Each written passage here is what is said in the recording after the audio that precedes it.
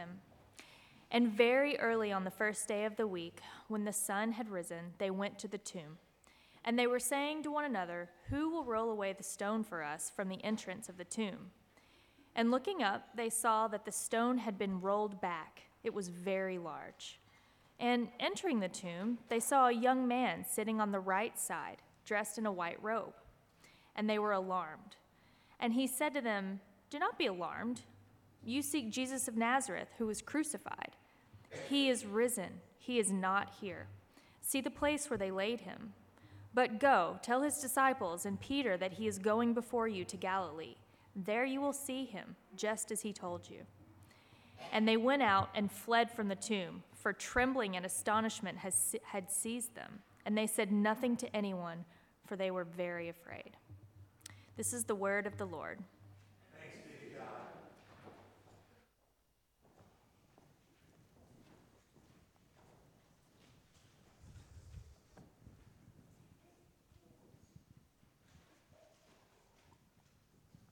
Well, not only is this Easter Sunday, this is also the last in our series in the book in the Gospel of Mark. And the question that we ask there today is, can this be true? Can this be true, that the resurrection actually happened, that it's a real-life event, that it's something that is historic and something that is so earth-shattering, life-changing that it is true? Many of us would maybe prefer for it to be allegory or a metaphor, because to believe that someone could come back from the grave seems impossible. I mean, sure, we all think that maybe Elvis still is alive or somebody like that. But is this real? Can this be true? The interesting thing about these ladies that come into the tomb is the word that is used there when they walk in. It says, and we translate it this way, that they were alarmed. That word's only used here in all of the New Testament. And it means that they were completely and utterly dumbfounded in shock, gobsmacked. You see, they weren't going to the tomb thinking that they would be the first witnesses of the resurrection. They were going to the tomb because right after Sabbath, they had hastily gone and got spices and ointments so that they could really prepare Jesus' body. Jesus' body has been there now, and it is decaying. And so this sense of great love and compassion and care that they had for this man who was considered a great prophet or a great teacher, that sure, some of them sometimes had glimpses that he may be who he says that he is, that he may have been the anointed one, the Messiah, that he may have been God's son. But their love for him said, we don't care how decayed he is. We don't care how smelly he's going to be. We need to get there early in the morning, and we need to prepare his body correctly for this burial that he'll have. And so they went and they got spices, and as they go along, they begin to think about the ramifications of what they're doing, and they say to one another, wait a minute, who's going to roll away that stone? Who's going to take care of that for us? And when they get there, the stone is rolled away. And they walk in, and they're gobsmacked. They're undone. They weren't anticipating seeing an empty tomb. They weren't anticipating seeing some young boy, angelic figure sitting there. They weren't anticipating that their lives were going to be turned upside down, that everything that Jesus had said, in fact, was truth beyond truth, real beyond real. They hadn't anticipated that. And so when they walked in, their lives were altered, and they couldn't put it into their mind. What does this mean? What does it look like? What is happening? What is going on?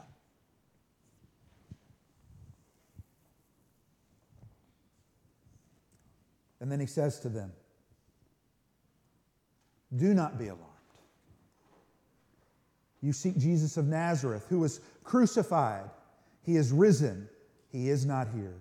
See the place where they laid him. But go and tell the disciples and Peter that he is going before them to Galilee, and then you will see him just as he told you. What the angel is doing there is he's setting it in history for us. He's saying, look, the person that you saw crucified is now alive. The person that you saw crucified on Friday is now alive. And not only that, he's going to the place he told you to go. He's going to Galilee. He's going to meet you there. He's going to see the disciples there. And you will know beyond a shadow of a doubt that this is real and true. What does it look like if this is real? What does it mean? I was thinking about it. Chuck Colson tells the story. Chuck Colson, who was a man who worked with Richard Nixon, who was president and was part of Watergate. It's American, sorry, I am an American. But his quote about this is so amazing. He came to know Christ in prison. And when somebody asked him, do you really believe that the resurrection is real? He said, look, these are 12 men.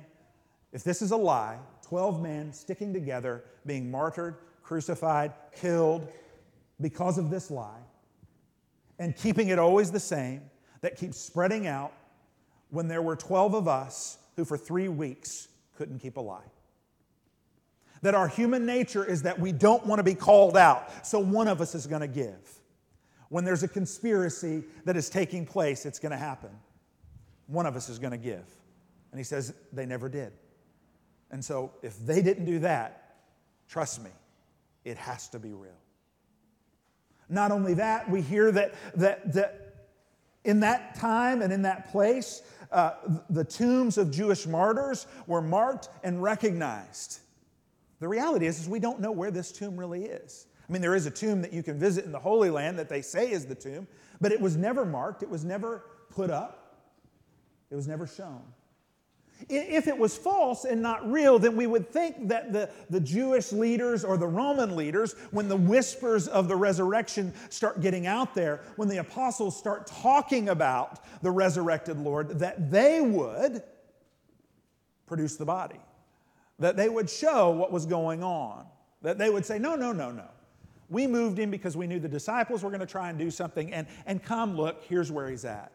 Maybe put him under, something so that everybody could come and see, yes, in fact, there he is, dead. Maybe it's the fact that there's been so much written about it in the New Testament and beyond that most even secular critics believe that something must have happened, that the body clearly wasn't there, that it was gone. And even some now today are saying there was probably some sort of resurrection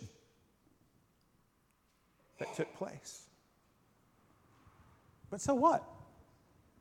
What does that mean for us if it's real? What does it change for us if that's actually the case? Well, I think we go back to these ladies, where they're dumbfounded, and then they leave trembling and with astonishment. And so I want to focus on those 3 words. The first thing that happens to us when we encounter the resurrected Christ, the first thing that happens to us when we come to know and believe, because God strengthens and gives us the faith to believe that God, in fact, rose Christ from the dead, that he is no longer there, but he is high and exalted and lifted up. When we hear that, we should be and are undone. There is no way that we can go back to living the way that we live because our lives are flipped upside down. Why? Because there's no way that I should ever sit on the throne of my heart. There's no way that I should ever think that I am right or holy or mighty without being and understanding what Christ has done. We can't go there. That there's no way that I can't look at Jesus because he did all that he did and made true all that he said, that I can't look at him and go, you are Lord, you are King. We become undone and dumbfounded. Why? Because our lives operate in scripts that we've built over years and years. Scripts that are given to us by our parents and our friends and our neighbors and our employers. Scripts that are given to us by the world and by the church and by all those that are around us. And they build into our minds and into our lives. And we build them so that we feel comfortable in them and so that we're sure of them. And it's manageable. Here's what strikes us most of all. The resurrection is not manageable. It is altering in every way we look at life. Dominions are brought down. Death no longer has fear for us. We rest in hope. How amazing. So we're undone.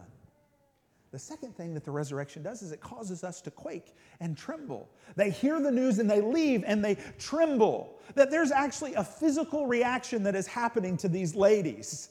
They are shaking. They are so, what is going on? What has happened? They are shaking, and there's something physical that happens to us when we come to this place. When we see the resurrected Lord, everything about our spiritual life changes and everything about our physical life changes. Our whole demeanor and the way we walk, the way we move becomes in submission to this Lord, this risen Savior. And what it causes us to do is be outward focused in our bodies, in our lives. We become those who are no longer closed off, but we become those who are wide open.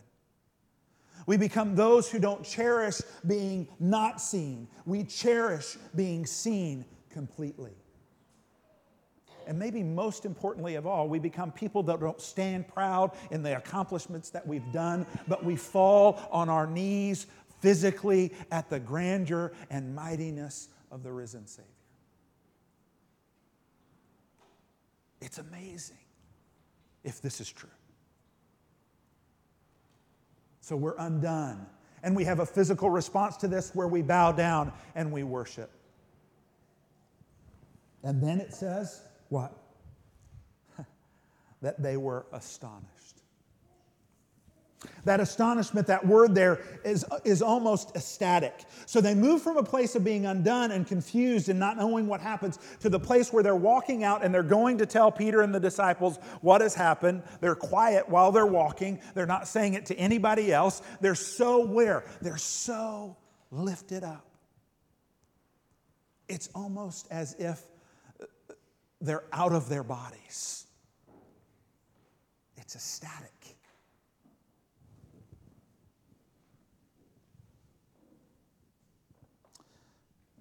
Most of you know that I was raised a preacher's son. Actually, the son of a preacher's son, son of a preacher's son. Do you know how many Easter services I've been to in my life? How many Easter services I've set up in my life? Do you know how many sunrise Easter services I've been to in my life?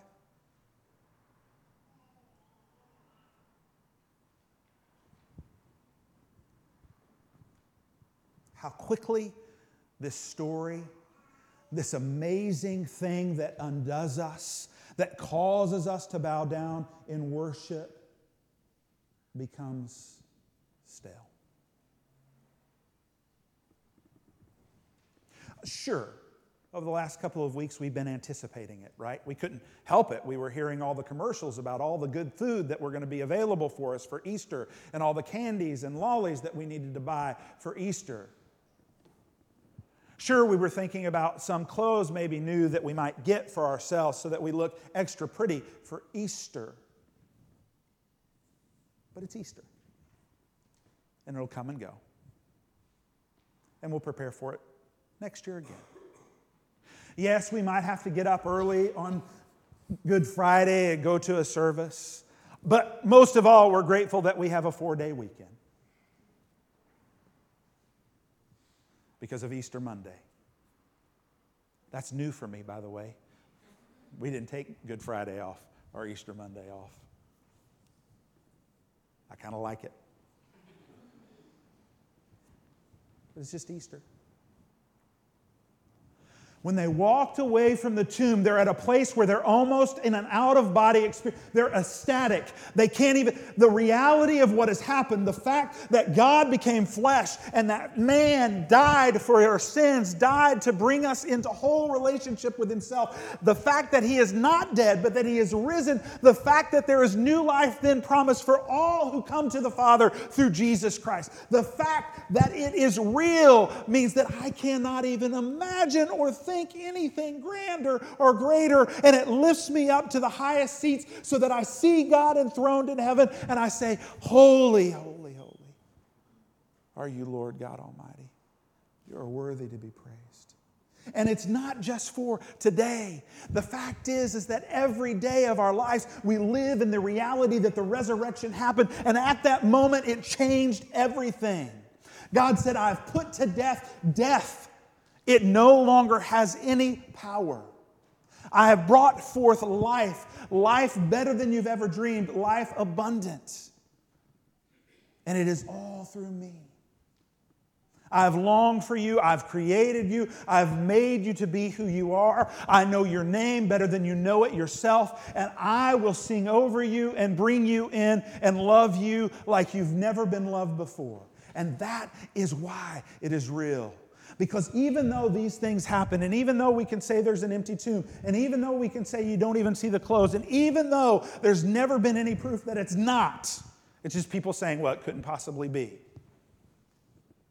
It's not about those things. Because the resurrection, most of all, is about how it changes you.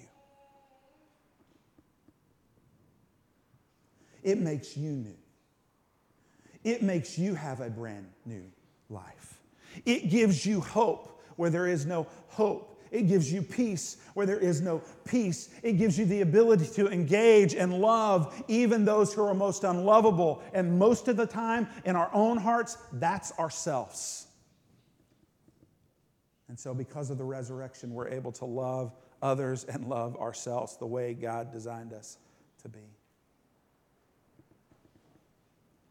So the hope that I have for you and for me today is that in this resurrection that we should walk in now every day of our lives, that we should remember we should be undone by it, and we should be ecstatic by it, and we should fall on our knees and worship. Can this be real? All I can say is it's real for me. I believe it's real for you.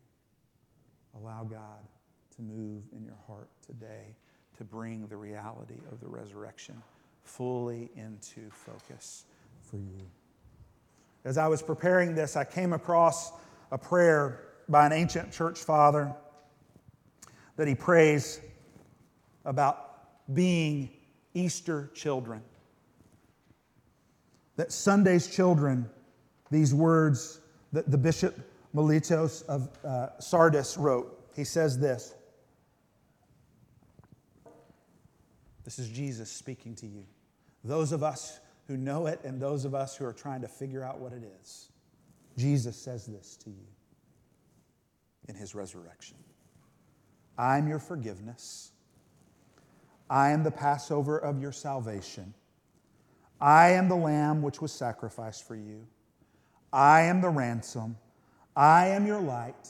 I am your Savior. I am your resurrection. I am your King. I am leading you up to the heights of heaven. I will show you the eternal Father. I will raise you up with my right hand. Amen. Amen. Let me pray. Father, you are holy and good, and all you do is good. We ask today, Father, that we know the reality and the truth of the resurrection, and that we allow it to change us because of your mighty power.